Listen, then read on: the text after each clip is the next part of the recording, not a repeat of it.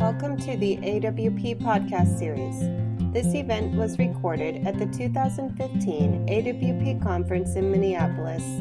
The recording features John Keene, Tahimba Jess, Thylius Moss, and Atsuro Riley. You will now hear AWP Board of Trustees member Jill Chrisman and Allison Myers, Executive Director of Canem, provide introductions. Hi, I am Jill Chrisman. I am a member of the AWP Board of Trustees, and I am so happy that you are all here with us today for 3 decades, 4 poets with Canem.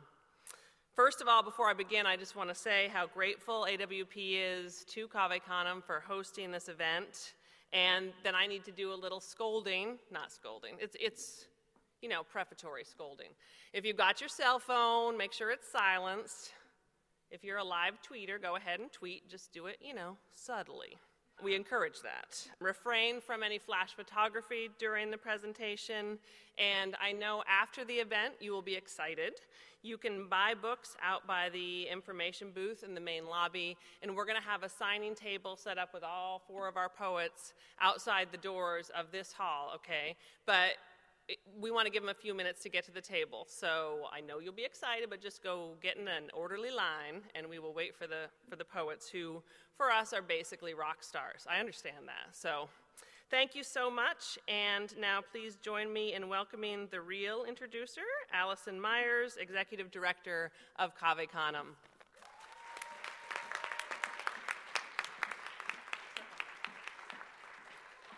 Thank you so much, and welcome everyone. We're thrilled you're here today. I want to thank AWP for our literary partnership. We love this relationship and plan on coming back year after year. On behalf of Canem, it's my privilege to present 4 poets whose work is as stunning and revelatory as it is aesthetically diverse.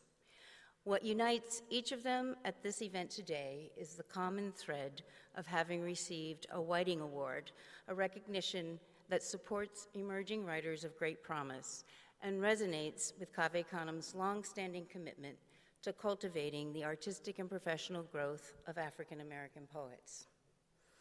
I now will introduce our poets, who will read in chronological order of their Whiting Award year, beginning with the most recent. Atsuro Riley's collection of poetry is Romy's Order, recipient of the Kate Tufts Discovery Award. In addition to a Whiting Award received in 2012, his work has been honored with a Pushcart Prize, a Lannan Literary Fellowship, and a Witter-Binner Award from the Library of Congress. Tahimba Jess is the author of Leadbelly, a National Poetry Series selection, also named one of the best poetry books of 2005 by Library Journal, as well as Olio, a collection of poems forthcoming in fall 2015. A recipient of a 2004 Literary Fellowship from the National Endowment for the Arts, he is a Canem Fellow and Associate Professor of English at the College of Staten Island. He received a Whiting Award in 2006. Canem Fellow and longtime member of the Darkroom Writers Collective, John Keene, has published the award-winning novel Annotations.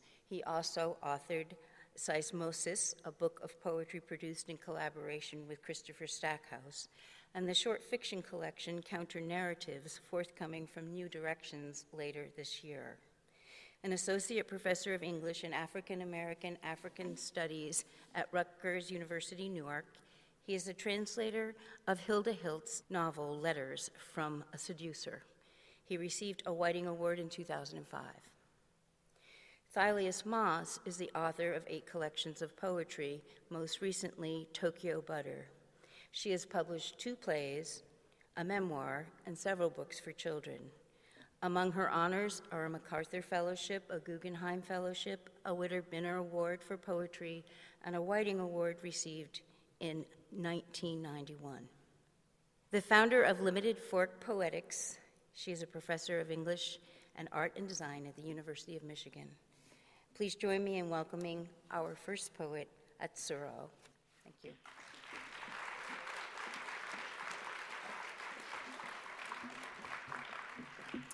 Hi, everyone. Thank you, Allison. This is a tremendous privilege to be here with you today and also to be with these three immense writers that I love. I'm happy to be in their company, happy to hear more of their tremendous work. I'm also very happy to be encircled like this, the way we are today, encircled with you, happy to be called into this ring. If you think about it, it's a really old shape we're making in here today, an ancient shape in the mind. It's our very own green amphiglade right here in downtown Minneapolis. And so, if I may, just a little lyric to start us off, a bit of a benediction for our gathering, and it's by way of a thank you to Canem, to AWP, and to the Whitings.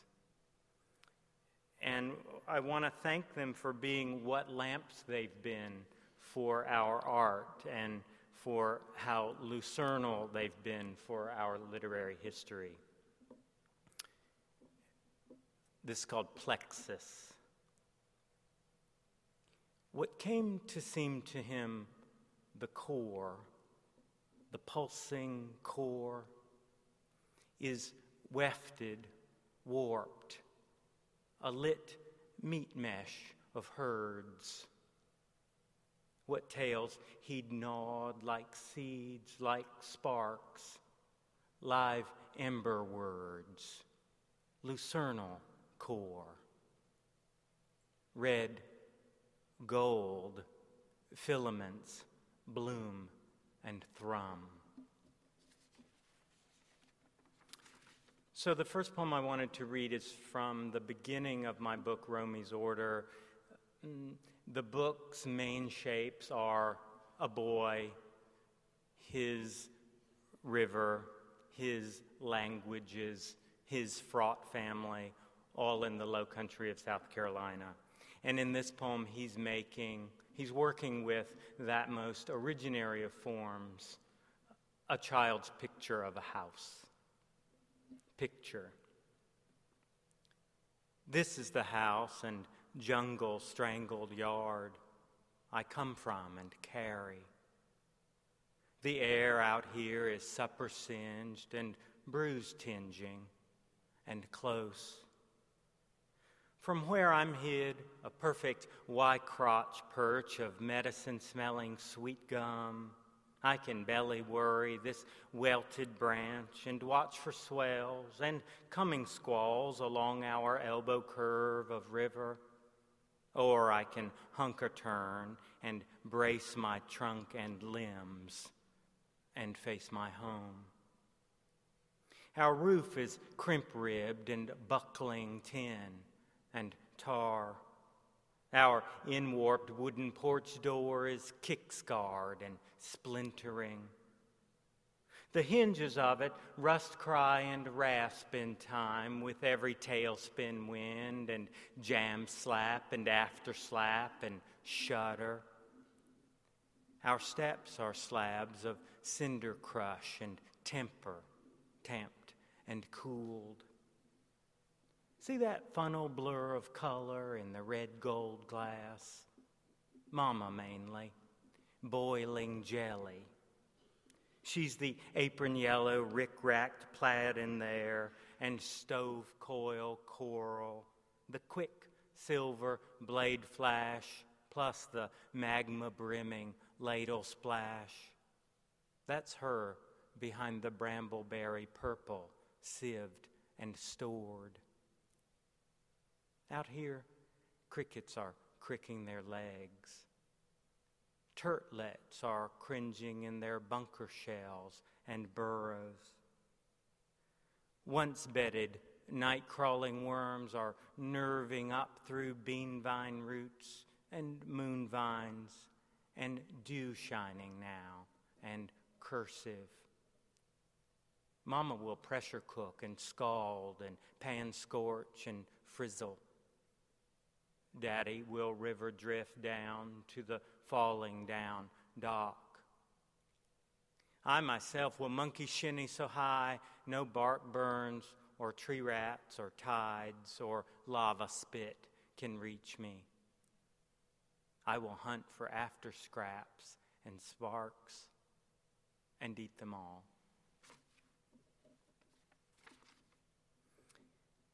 So the boy Romy's mother is Japanese, so very much a foreigner in these parts. And in this poem, he seems to be trying to make some kind of container for some memories. Box. These twigs stand for clothesline pines. First thing back when our lot was new, Mama axe-hacked them naked of their lower limbs and switches. This scratch piece of variegated yarns in here for how she cat's cradle rigged our trees with wire. One hairy sprig of this packing twine could count for cracklings queasy carried. I mean pig's rinds threaded on my neck like beads. Mama crystal cut and fried crisp through the night and fine needled at them like a jewel kindler would or a spider. Q. What did you learn at the superette? A. A fret-worked choker draws a crowd. Okra does too. These dry rattle BB seeds are seeds of the time when her okra crop grew giant. She'd pounded fish heads into fertilizer cups and carved complicated water grooves and flooded us like a patty. Dark groves rose like Vietnam bamboo. Cars came by to see the camouflage green stalks going high as the house, and how the bristly pointed finger pods were not like food, but human. People pointed at all she'd raised, and long wood-sided neighbor wagons idled and lingered. And one man leaned his whole self out and white flashed and popped and tossed his melting flash cube. And Mama lifted up this skirt to hide her eyes. Now, Southerners here, I'm sure there are some, Southerners here, food lovers, home cooks, are all going to know that a cast iron black skillet, right, is a sacred thing. We might even say it's a sacred living thing. Right? A sacred living thing with its own natural history like the rest of us. And you also know that we never, ever, ever wash our black skillet, ever, for flavor reasons that ought to be obvious to everyone. So, the natural history of a skillet. There are some mining words in here, as you'd imagine, since we're talking about iron, and also there's a lovely old verb in here, to cark, which is to fret or to worry. Skillet. Was mine drawn, was pig iron, is a cast heft fact. Choke damps in it, born black damp, blood iron ore stope, load lamps, turn turbulating crubble corf and barrows. Trace tastes of blast furnace, harrow smelt, and pour. Holds the heat hard. Rememories flavors. No washing. Carks and plaques itself in layers like a pearl.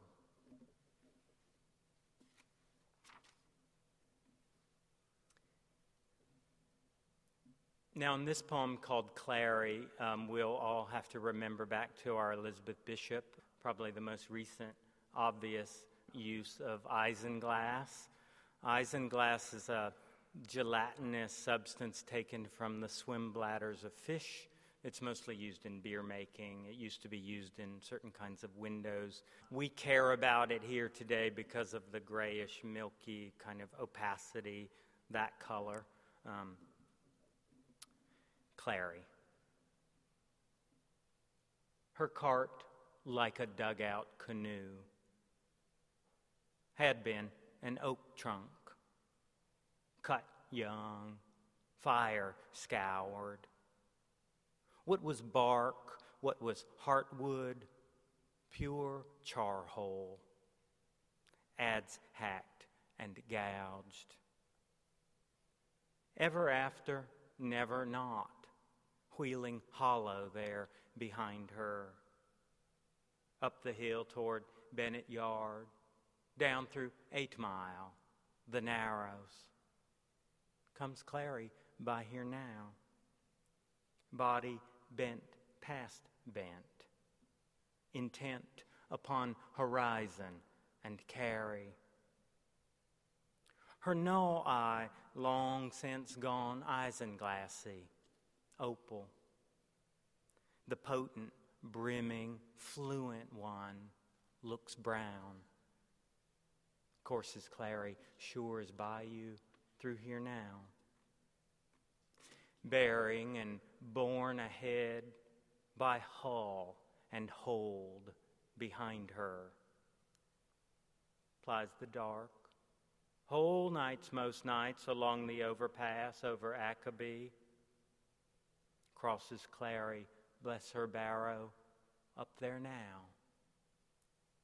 Pausing and voweling there, the place where the girl fell. Afterwhile, passing, comes her cart like a whole note held.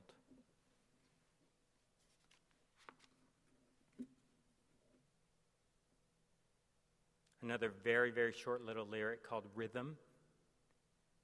Rhythm. The time she bent to eat our dirt, the cane pole threshed her spine. Times I was made to bend to eat red mud, our dirt, her cane pole threshed my spine.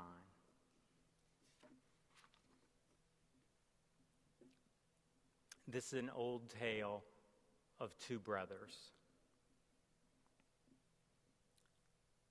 Sunder. A last rock-skip hurl storm, crazing river glass, the closest they ever were. In right lock-stitch, snared and split some fire supper, cooked on sticks. By dawn, the older brother took to chucking what bottle frags he could find and crud oysters across.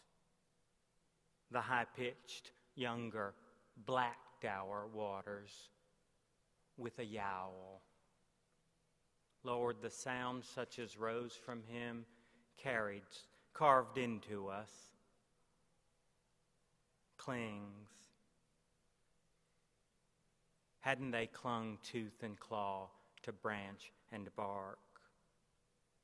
Came a man in truck to take them off. Dieseled those boys off, away, some say somewheres up country, inland. Where it was they landed, why, nobody, not them, knows. Nobody, not them, knows just how they humped and grubbled home, what road they'd graved, what woods crisscrossed, which creeks, which trains they'd hopped, who helped. Came safe home, sure, but blank as houses. Came safe home as him, as evermore, not them.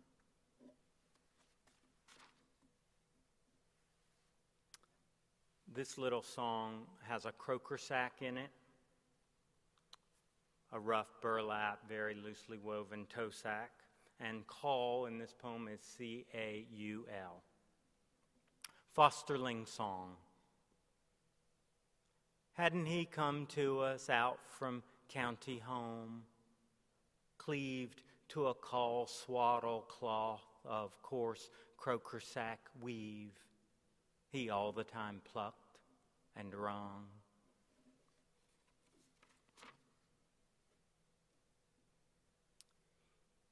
This poem bears a little head note. Candy's Stop Up Highway 52. It's voiced by a speaker who has taken to calling herself Candy. Moth. I've been Candy since I came here young. My born name keeps, but I don't say. To her who my mama was, I was pure millstone, cumbrance. Child ain't but a toe sack full of bane. Well, I lit out right quick, hitched and so forth, legged it, was rid.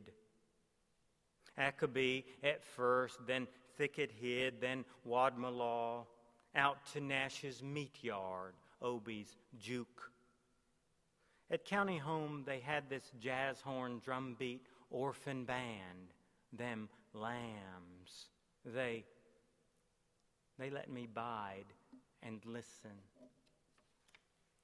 This gristly man, he came, he buttered me, then took me off, swore I was surely something, let me ride in back. Something, snared, spat on thing, being more like moresoever what he meant. No, I'd never sound what brunts he called me, what he done, had I 100 mouths. How his mouth repeats on me down the years, everlastingly riveled looking like rot fruit. Wasn't it runched up like a grub? First chance I inched off back through bindweed, I was gone.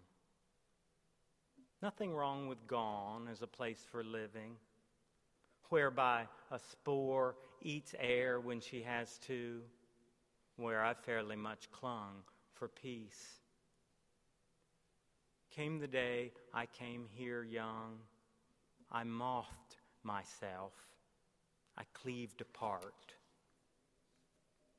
A soul can hide like moth on bark.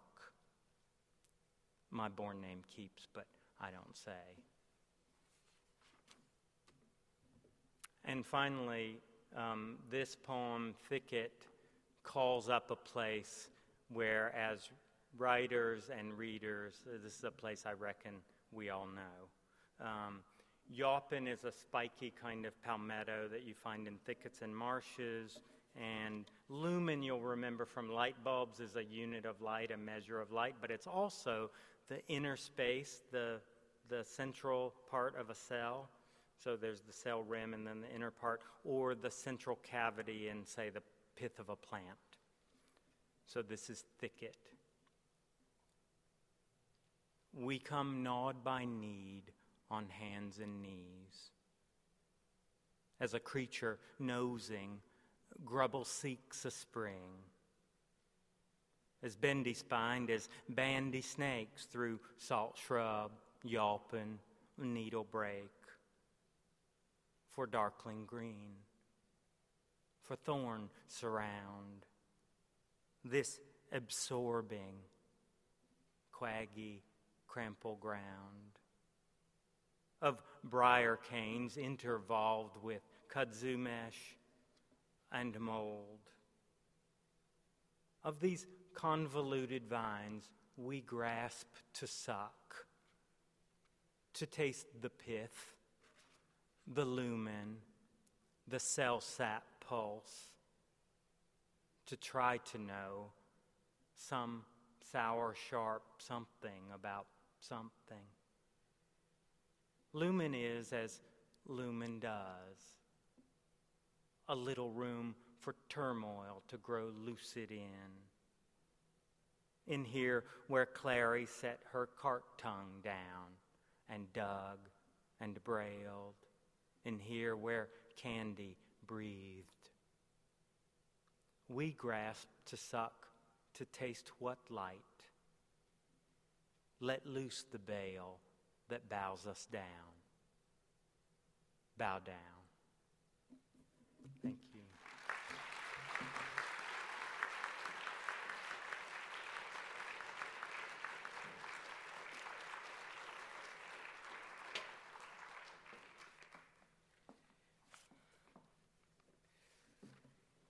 Good afternoon.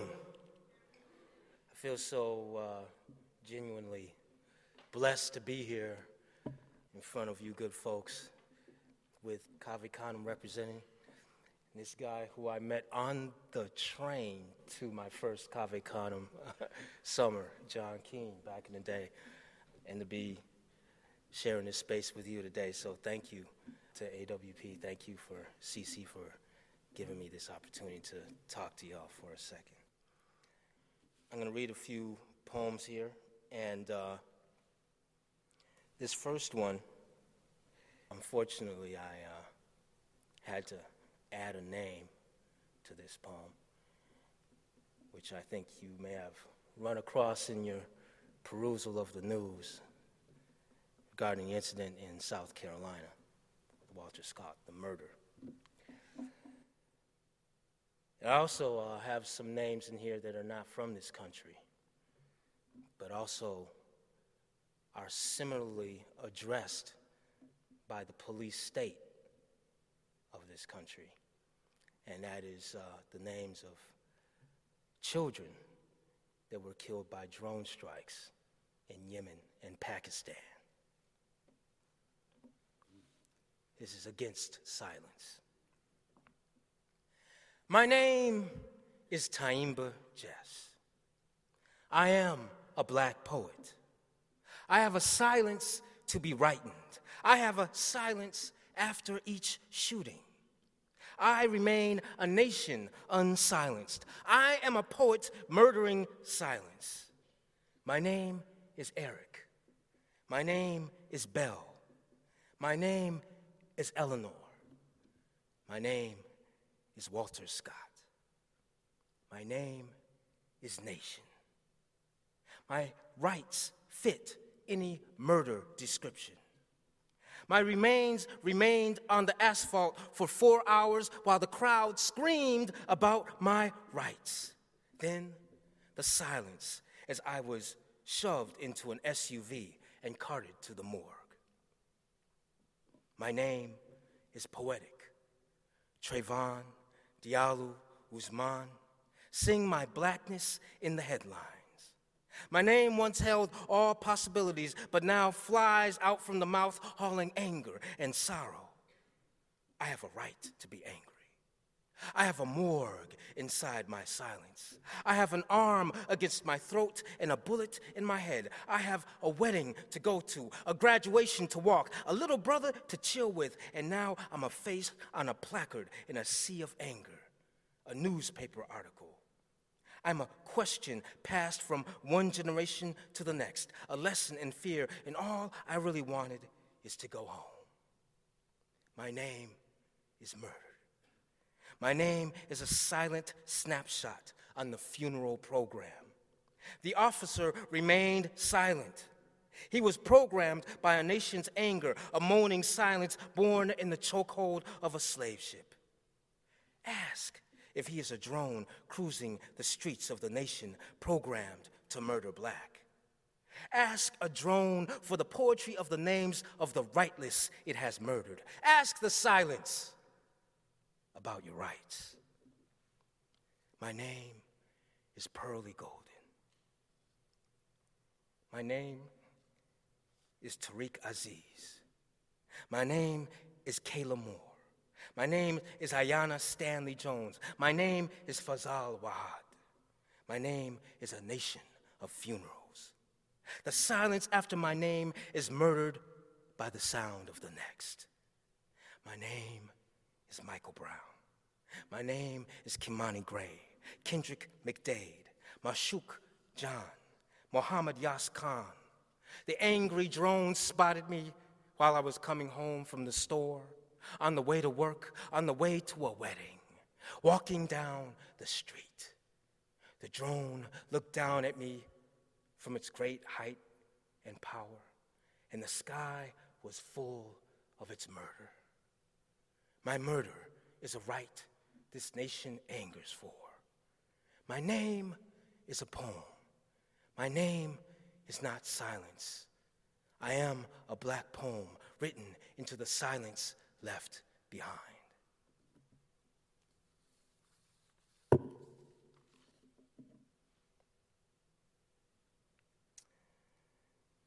to read this one for all my Detroit folks in the house. Anybody here from the D? That's right. That's the way they be.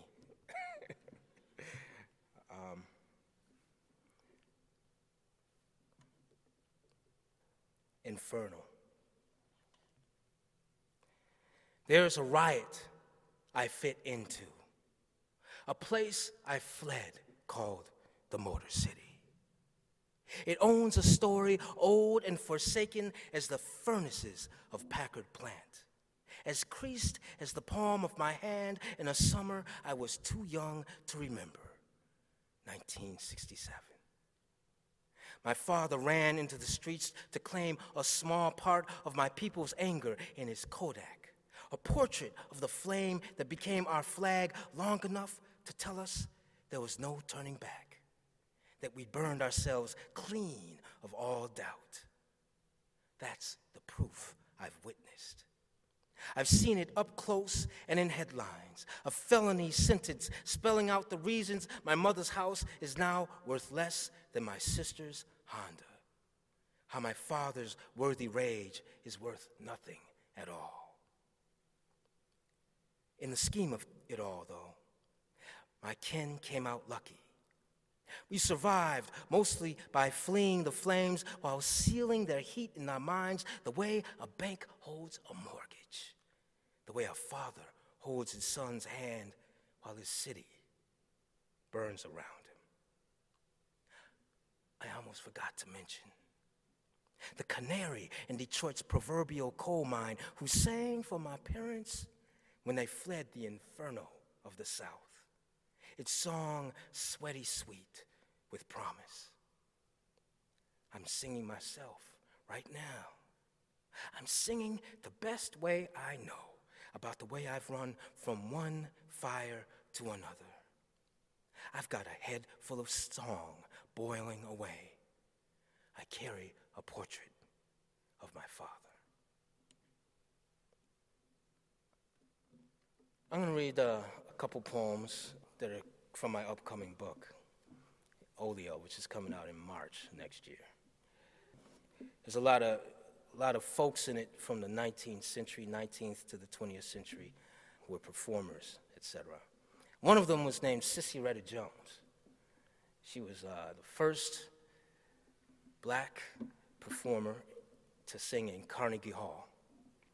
And they used to call her Black Patty because there was another opera singer who was white who they thought that she lived up to her name, but Cissy Retta knew better. And she knew that she was in her own class. But this one is entitled Cissy Retta Jones Ad Libitum, as an ad lib. I sing this body ad libitum. Europe scraped raw between my teeth until presto, Ave Maria floats to the surface from a Tituba tributary of Swanee.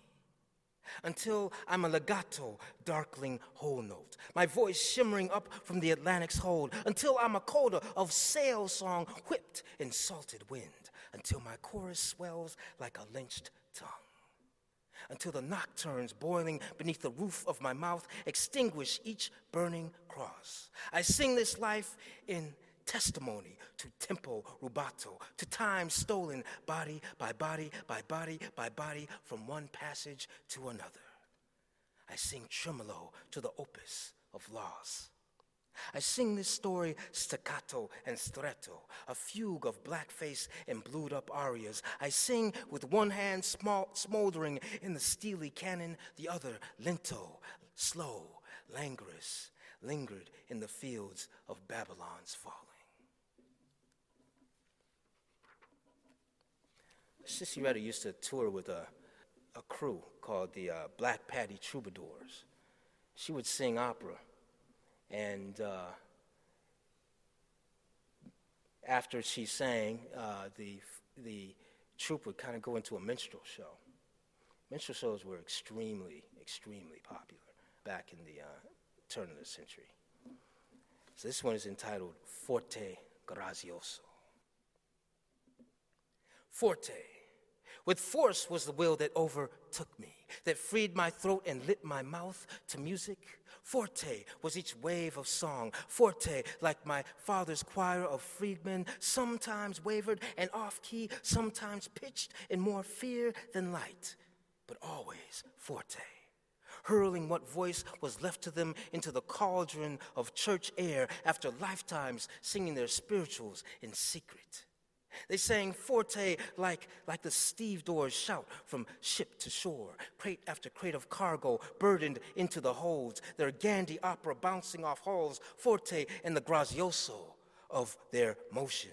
The all-together swing of arm and hand and rope and hoisted weight, grazioso, onto decks, all braced for storm, all blessed with prayer from each Providence pulpit, prayed over from bow to stern, blessings from the communion cry of each church, all grazioso, with hands raised in testimony. I hear them each night, forte, when I stand on our prow of stage from town to town, port to port, captain of this ragtag ship of blackface, cakewalking fools and balladeers, teaching crowds grazioso under spotlights with each ticket sold. Forte is the cry of the barker bundling each crowd with the smooth talk promise, darky entertainment with a touch of high-class classical. Forte is the finale each night. Grazioso is the closing curtain, the unmasking of painted faces, the darkened lamplight, the applause fading like the hush of receding surf that carries us on through the night, the ocean of audience rising and falling with each wave of season. Grazioso is the sail of our bodies in their wind.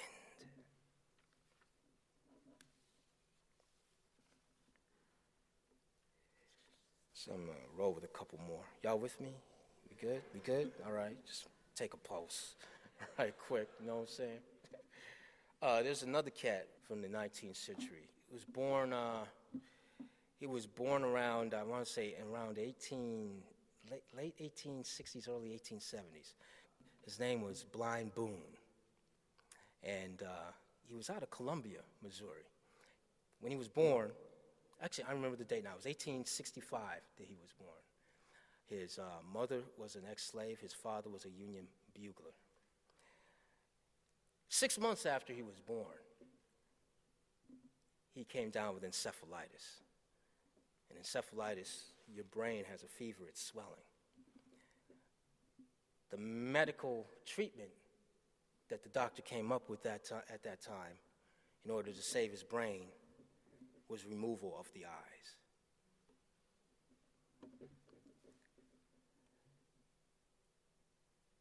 Blind Boone's blessings. Bless the fever in that night, in the 6th month of my life. Bless the fever, for it gave me sight. It swole my brain to fit God's gift. It brought the hand that would lift each eye from my infant skull. Bless the sweat, my baby ball. Bless the horse that hauled the surgeon through dusk's dark, half drunk and swearing, into mine. Bless the flame. It sterilized the metal of the spoon. Bless the path between lid and bone, slipped and slid by that instrument of my deliverance from sight. Bless the handling of the knife. Bless that night that gave me night. Wrapped it round my bloody face, whispered how I could be grace notes, arpeggios, a piano roll of sound, copying each note from everything around me. You see, I'm sure at first there was the hurt and the scalding pain. But then again, bless an infant's too short memory. All I know is what lies beyond light. I've learned this is what's right for this one right here. Yes, bless the fever. Then listen close. Spare an ear to this piano and shut your eyes closed.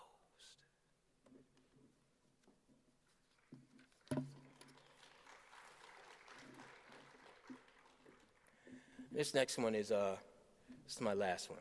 This one, he lived until my dates are failing me right now. I want to say around after 1911, he died around 1920 something. I'm sorry, I don't have the exact date. But he had an extremely successful career playing all around the country, all around the world. And he had a really fruitful career. He could remember things. Like if he had dinner with you 5 years ago, he could remember where you were, what you ate, and what the conversation was about, and how much money you owed him. All right. But towards the end of his career, he was asked to come in and make some piano rolls.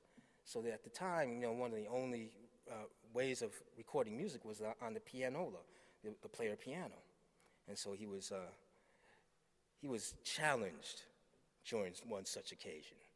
And this is Blind Boone's Pianola Blues.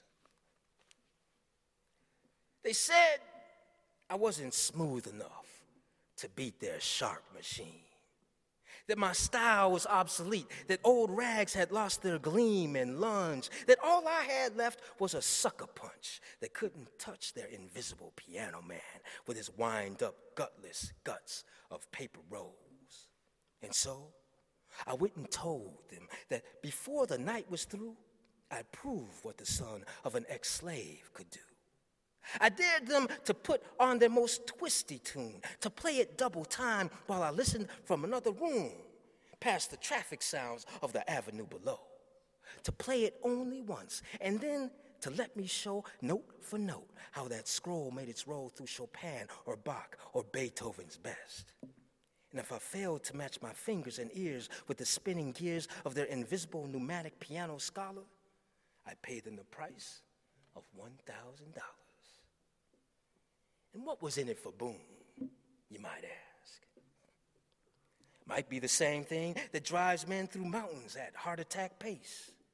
Might be just to prove some tasks ain't meant to be neatly played out on paper and into air, but rather should tear out from lung, heart, and brain with a flare of flicked wrist and sly smile above the 88s. And of course, that ever-human weight of pride that swallows us when a thing's done just right. But they were eager to prove me wrong. They chose their fastest machine with their trickiest song and stuck it in a room far down the hall from me. They didn't know how sharp I can see with these ears of mine. I caught every note, even though they played it in triple time. And when I played it back to them even faster, I could feel the violent stares. Heard one mutter, "Lucky black bastard."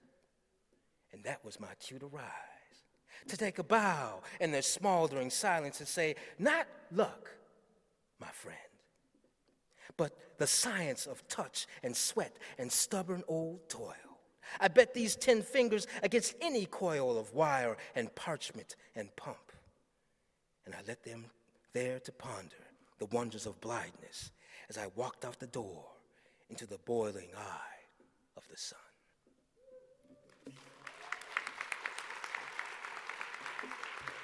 Thank you.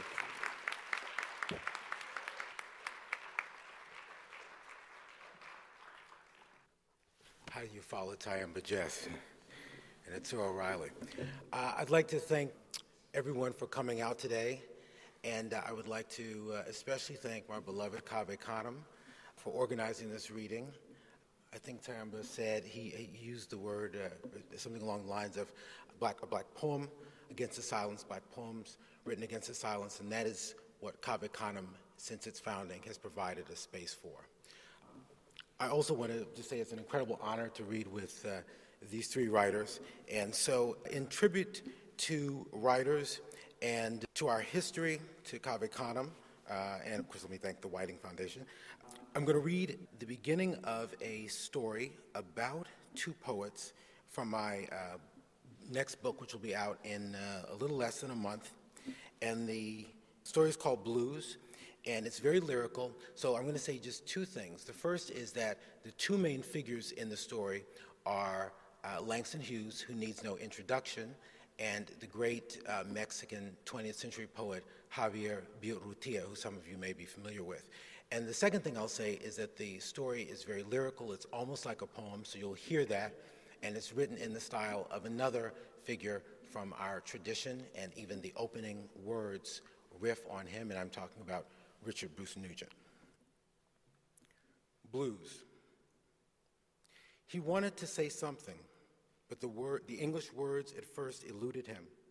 When they met earlier that year at a secret party after the dinner given by Rafael Lozano at the German director Augustin's, the noted poet had been staying briefly in Mexico. Even before then, a few of them had shared his poems like talismans, reading them as if their lives depended upon it. He had translated 3 and published them in a local journal.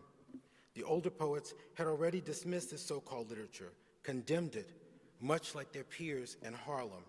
All this pansy dust from the gutter passing for good writing.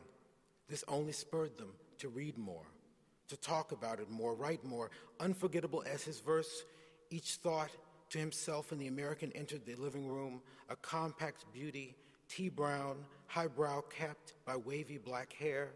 After receiving his drink, he stood at the center of their circle, a smile flashing. Each was vying to get his attention. To his surprise, he spoke decent, vigorous Spanish in his soft, melodic voice, all strained to hear him. Maybe he was a Veracruzano who had grown up among gringos. A Mexican is the new star of American Negro literature. Someone whispered this in laughter. He mentioned his friend Jose Fernandez de Castro, the Cuban writer. Carlos corrected that he was from Missouri, wherever that was. His father, he told them, had managed an electric plant, run a ranch in Toluca. He had spent part of his adolescent years here. He had come to wrap up the estate. He was staying with family friends on the Calle de Ildefonso. Though grieving, he still appeared gay. Something nevertheless held and reserved by that insistent grin. So as not to keep him standing, Agustin invited him to sit. The American recited lines by Lopez Velarde and Jimenez as he walked to the couch. They scrambled to places beside him. Agustin, as usual, slung his leg up over the easy chair's arm to show off his ample package. Roberto, who already had a boyfriend, nevertheless perched on the edge of his seat. Antonieta, the lone woman among them, took it all in stride.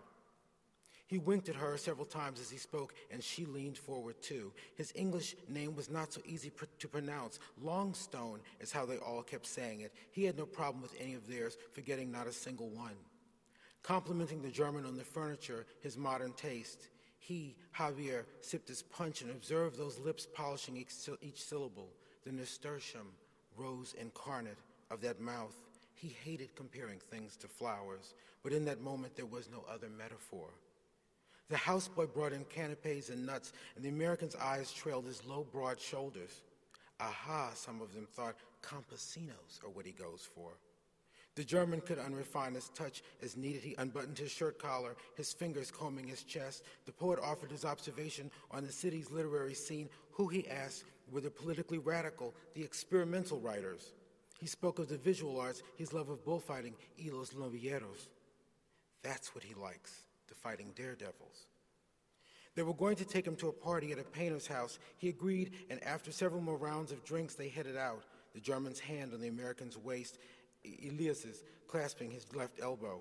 He, Javier, followed a few steps behind, chatting with Antonieta, studying the visitor's solid back, thick buttocks. They piled into 2 cars, sped through the night to the painter's house. After 5 knocks, a man with a scar from his right eye to his chin ushered them in. Friends were already there. Everyone wanted to meet the American. A cross-dresser emerged from a stairwell, broke a conversation in mid-sentence. He, Javier, had another drink and then another. A man named Rodolfo he had never met before, whispering something in his ear. The American disappeared into the darkness. Then suddenly Longstone is at Javier's side, smiling, saying, "I will be staying in the city for a little while longer." Javier mentioning his fellowship to study drama at Yale. "If you get to New York, send word. We'll meet up in Harlem." He gives him several contacts in order to reach him. Before Javier can answer, a bullfighter's expert hand speared the visitor's arm from behind, his eyes saying, "This one is mine tonight." The 2 of them gliding away into the writhing hive. He sent a telegram from New Haven to the address on St. Nicholas Avenue, where Langston was saying he had heard through the grapevine about the Guggenheim. The journey out to Los Angeles to write scripts. He jots in his notebook that he enjoyed the train ride down along the coast. He sat on the south side as his classmate had recommended, observing the scenery of autumnal New York Sound. The water indifferent in its blue undulations, vanishing intermittently behind screens of greening trees and warehouses. He slipped down for the holiday the Americans celebrate to honor the Genoese Columbus. He would not miss a single lecture, but will be able to catch at least a weekend matinee. He has told no one, though he may send Salvador and Elias each a letter. He paused to photograph the great vault of Grand Central Tunnel. From the taxi to the New Yorker hotel, he stared up into the midday sky. The height of the towers astonished him. He imagined the shadows sleeping in the caverns between them. The pace still more fervid than Mexico City at lunchtime. All the colors of these people, their vivid, hungry faces, some made him forget that there was a depression, others' eyes scored their suffering right into him. He saw through to their inner solitude. You should not stay up in Harlem, a friend had written. They rioted in March, another warned, attacking every white person. Another said it was fine, spend a night at the Teresa. No problem for Mexicans, but Negroes are forbidden there. He wanted to explore that in other neighborhoods. Perhaps he would venture up there before meeting with Langston. After a nap that first evening, he wandered the streets, then took the subway down to the West Village, ambling slowly around Washington Square, avoiding the beggars, cars, and buses. He happened upon the Italian district, a meal of pasta with red wine. In a little tavern, he downed a few drinks, his eyes lingering on the men, but he said nothing. No one to help relieve his loneliness. He knew there were places nearby, a bottle of whiskey and a pack of cigarettes. He retraced his steps back to Times Square, the doorman's gaze tracking him inside. He sat at his desk and worked on several drafts of poems. Smoking a cigarette, he penned a new one. Then the meal and train ride hit him and he lay down, stretched across his bed atop the covers, studying the sliver of midnight sky scarred with stars. He wondered how well or if the poet even remembered him. No messages at the front desk. He will call the number he is tomorrow. Friends had sent him the names of several countrymen and other Latin Americans to meet. New Yale friends provided him with others. There are other writers he would love to encounter. His intention during his return after the new year. He thinks of Salvador, of his Agustin Lasso, not the German, and falls fast asleep.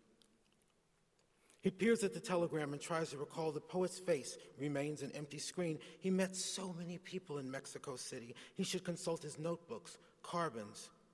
So much he will never put into print. He ponders, which one could this one be? The party after Rafael's at that apartment. Not the movie director, not Salvador, but Javier. Slowly they loom into view, the immense eyes, hawkish nose, wide mouth, glass vase, complexion, a tiny, beautiful thing, almost passerine. He is trying to figure out if he will even have a minute to respond. Should he call anyone else or meet this man alone? The premiere of the play is just over a week away. Everything that could go wrong already has. But because of the rich Ofe, producer-director, whose changes have warped his vision into something monstrous, a mess on stage, who keeps demanding more of his royalties, silence from his drama agent, Rumsey, despite his constant appeals. Maybe he should let Max handle this, too. He sips his coffee and smiles at Toy, his second mother, M, his father. His own mother sent a brief letter from Cleveland wishing him well.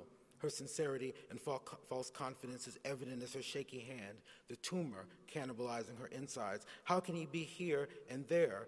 Always a need for more cash. How can he even think to write that novel? Poems keep grinding themselves out of him. The trip to Minnesota days ago feels like it took place last century. All those students cheering at his words. How to bring that world more frequently into view. Maybe he has mixed this poet up with someone else. So many there, such beauty. If only he had a beauty now to listen to him. Lean on, lie beside as he barely slept. Black, Mexican, it wouldn't matter. The sunlight crept in, though he had only just halted a nightmare. The cast on stage performing in the theater empty. Jones refusing altogether to pay him. Critics writing reviews condemning the language and structure. He could use the air and light of Central Avenue now. The beach and orange groves, those California Negroes. Even the tenements and sing-song patter of his Cleveland and Chicago neighbors. He hugs Toy goodbye and heads out. More battles at the theater await him. He knots his scarf against the October chill, feels the telegram folded into fourths atop cards in his jacket pocket. The subway platform not so busy at midday. the train whining its swift approach. He finds a seat in the middle of the car, exchanges glances with a silver-haired man who winks slyly. Shall I make a record of your beauty? He extracts a poem tucked inside the script from his portfolio, uncaps his pen, begins to mark it up. He realizes only as the train slumbers into 34th Street that he has missed his stop. He spent all of yesterday touring Manhattan. First thing after breakfast, the ultra-modern Chrysler Building and the Empire State Fortress, both a brisk stroll from the hotel, the independent subway line to Bookstore Row in the Village, Wall Street, Bowling Green, the aquarium at the Little Fort at the island's southern tip. He walked to the foot of the Brooklyn Bridge, imagining crane steps, Whitman's Ferry Crossing, rang his hotel from a nearby booth to find out if anyone had rung him. A cab then trained to the public library's main branch on Fifth Avenue, trekked up to St. Patrick's Cathedral Rockefeller Center, snapped photographs, ate a late lunch at an automat, sipping a cola and polishing off a bowl of soda crackers and chicken noodle soup, watching the patricians and penniless stream past the window. On the street, he struck up a conversation with a Puerto Rican who gave him the names of restaurants to visit in East Harlem, a walk east to Madison's haberdasher shops where he brought handkerchiefs and a scarf in the Interborough up to the Metropolitan Museum of Art. He could only manage the exhibits of Hogarth's prints. So exhausted, he stumbled out into the violet street. No time left to visit Harlem, no messages waiting at his return. In the hotel lobby, he called a painter friend of Carlos's to meet for a meal tomorrow. He had dinner in his room, began reading, through his gathering poems. He penned a letter to Salvador, but crumpled it, thought he might see what lurked out in the darkness, signs, stars, blue tattooed letters, but slumber gripped him, and he was out. He returned to his hotel the next day after leaving the chatty Guadalajaran and a Broadway matinee of Porgy and Bess. He was searching for the right words to describe it. The songs kept peeling deep inside him, silence vast and frozen. A message from Langston awaited. Querido Javier, deseas cenar conmigo esta noche? He called the number and a woman answered. She would pass on his message for this evening at 7:30 p.m. He set the clock and lay down. At 7, he rose and washed up, changed into fresh underwear, skirt, the socks he had hung to dry, a pale lavender tie purchased in a store on College Street. At 7:25, he headed downstairs, expecting to see the American standing there. He sat in a comfortable chair and waited. He had brought a copy of Maeterlinck's poems. He flipped through, barely reading, as his watch hand spun. At 8:04, Langston walked in, palms extended in greeting. His face gay and fuller, sporting a mustache. He spoke in Spanish almost formally at first. Javier replied in casual English, apologies upon apologies. There were issues at the theater, a dramatic piece beginning in a week. Too much to explain right now. Did the visitor want to dine near the hotel, go downtown to the Village? Javier suggested Harlem. Langston mentioned it was 60 blocks north, but they would take the train. There were restaurants still open. He had one in mind in particular, if Javier was game. The visitor urged that they take a taxi cab. He had a little stipend. He would pick up the fare. The doorman hailed one for them. They climbed in and pitched right into conversation, Langston asking about the various people he had met last spring, the writers, painters, theater, the social and political conditions in Mexico. He offered some gossip about the celebrities he met in Los Angeles during his stay in Carmel, like the heartthrob Ramon Novarro. Javier described the experience of Gershwin's musical. He is one of the finest composers, Langston says, not a colored man, but he has something of us in his soul. In no time, they reach Harlem, where the buildings shrink and the faces brown. Thank you.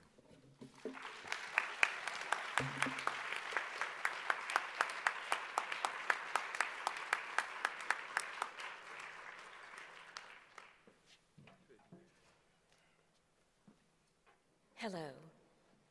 Thank you for being here. I appreciate that. And thank you, Canem, for inviting me.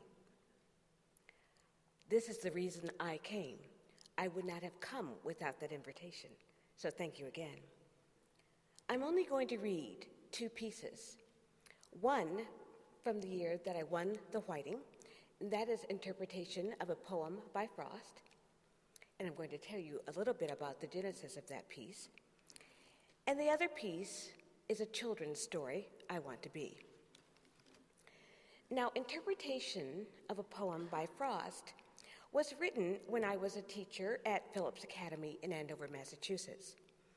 And I was assigned the class, the History and Literature of Afro-Americans, which sounds fine.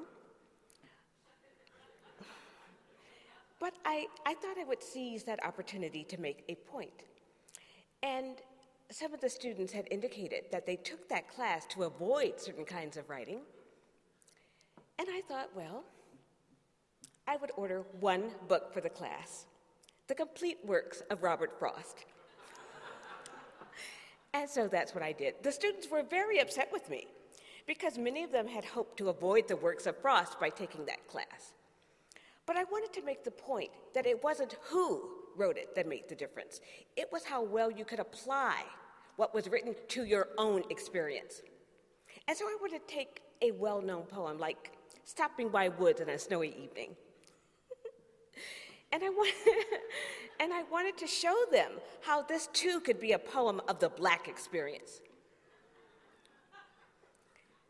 And the reaction was similar to yours.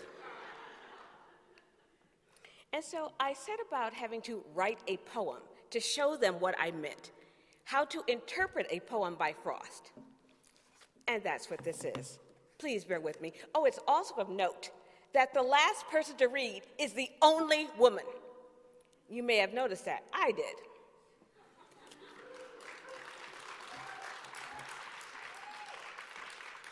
Interpretation of a poem by Frost. A young black girl stopped by the woods.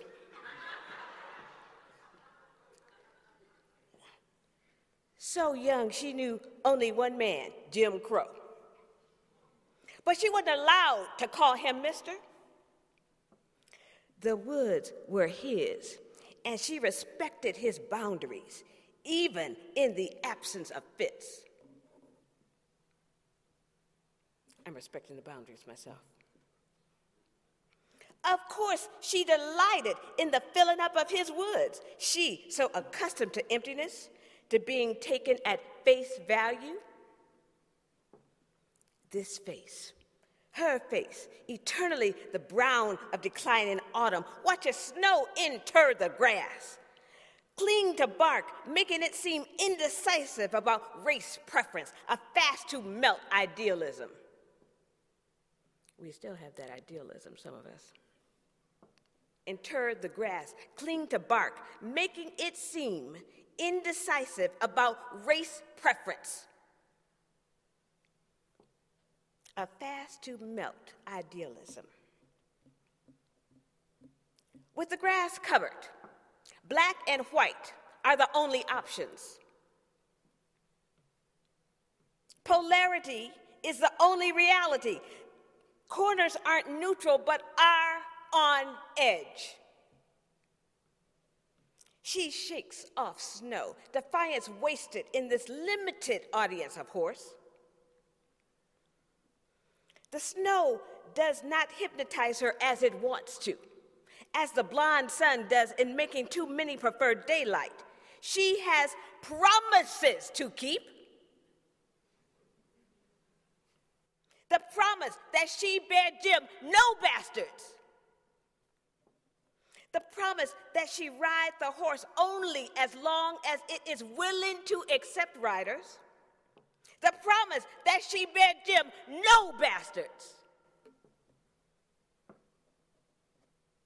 The promise to her face that it not be mistaken as shadow.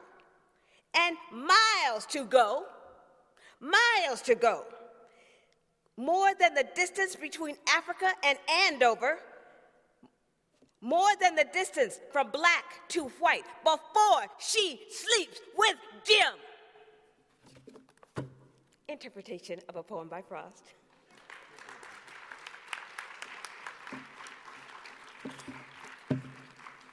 Now, there's a question that my son was always asked, much too early in his life.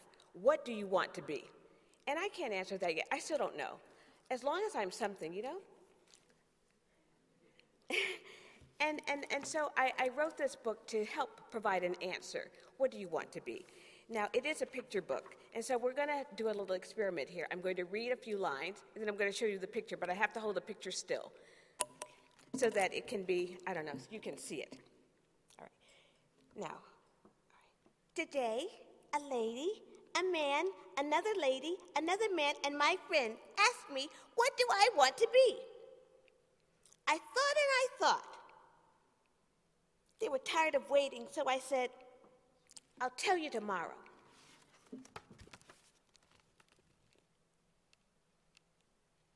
The illustrator is Jerry Pinkney. I walked home slowly.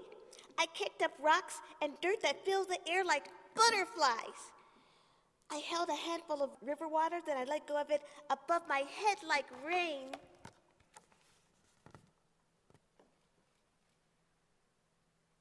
I licked a patch of sunlight on my arm. I played hopscotch in footprints after I made them. I made a grass mustache and a dandelion beard and a bird nest toupee. The wind was a magician, and it turned me into a dancer. Then I danced until I was dizzy, and the sky turned into a lake, so I stood on my head and was a fish swimming in it.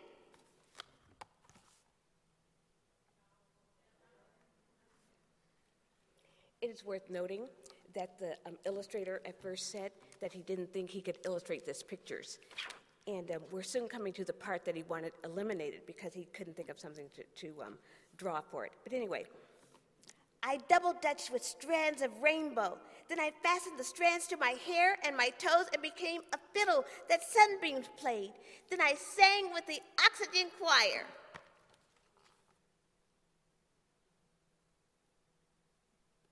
At sunset, I was a firefighter, and I squirted water at the sun until it turned into the moon, and until it was so dark, all the stars couldn't play hide and seek anymore.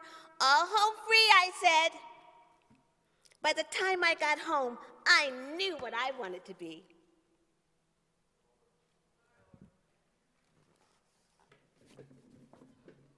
I want to be big, but not so big that a mountain or a mosque or a synagogue seems small.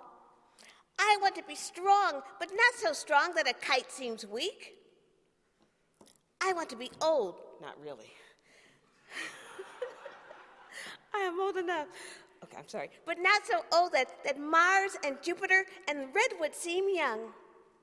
I want to be fast, but not so fast that lightning seems slow.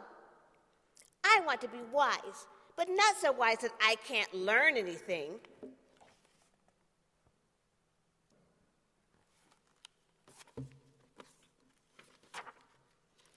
Oh, this next picture is the one that they wanted eliminated. Okay, but after he drew it, he said it was his favorite part. Okay.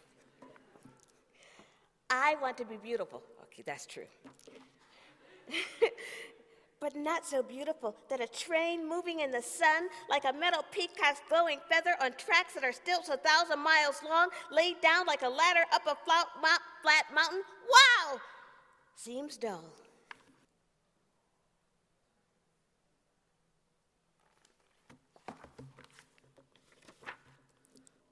I want to be green, but not so green that I can't also be purple.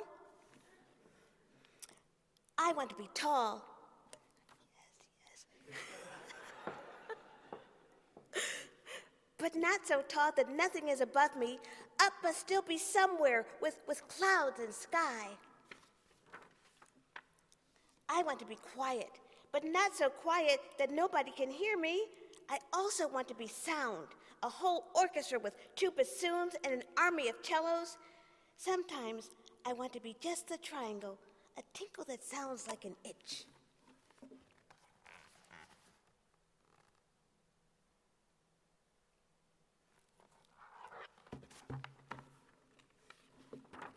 I want to be still, but not so still that I turn into a mannequin or get mistaken for a tree.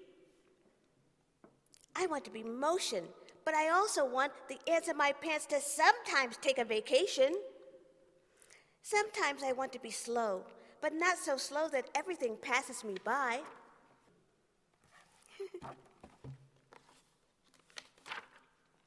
Sometimes I want to be small. I got that.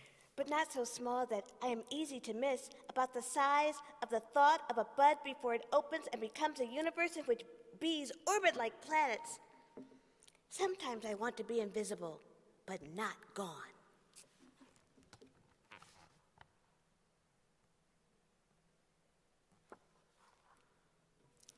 Sometimes I want to be weightless and floating on air, able to fly when I want to, and able to stay on the ground when I feel like it. I want to be a leaf that is part canoe, riding the water as if it's a liquid horse. I want to be comfortable in all the elements.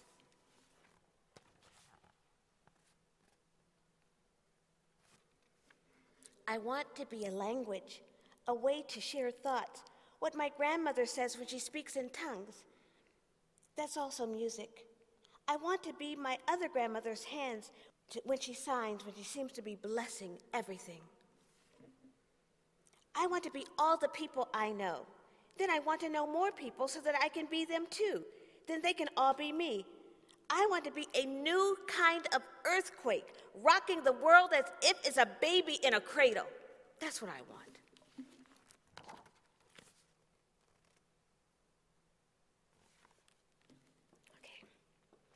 I want to be eyes looking everywhere. I want to be ears hearing everything. I want to be mouth tasting everything. I want to be heart feeling everything.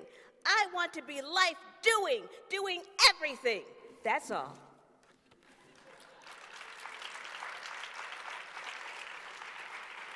Thank you very much. You have been a great audience. For the only woman, thank you very much.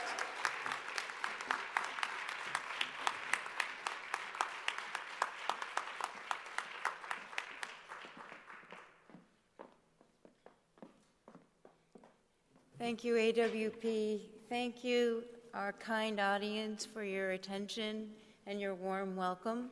There's an opportunity to chat with the poets and get a copy of one of their books signed in just a few moments outside the auditorium. Thanks for being with us today.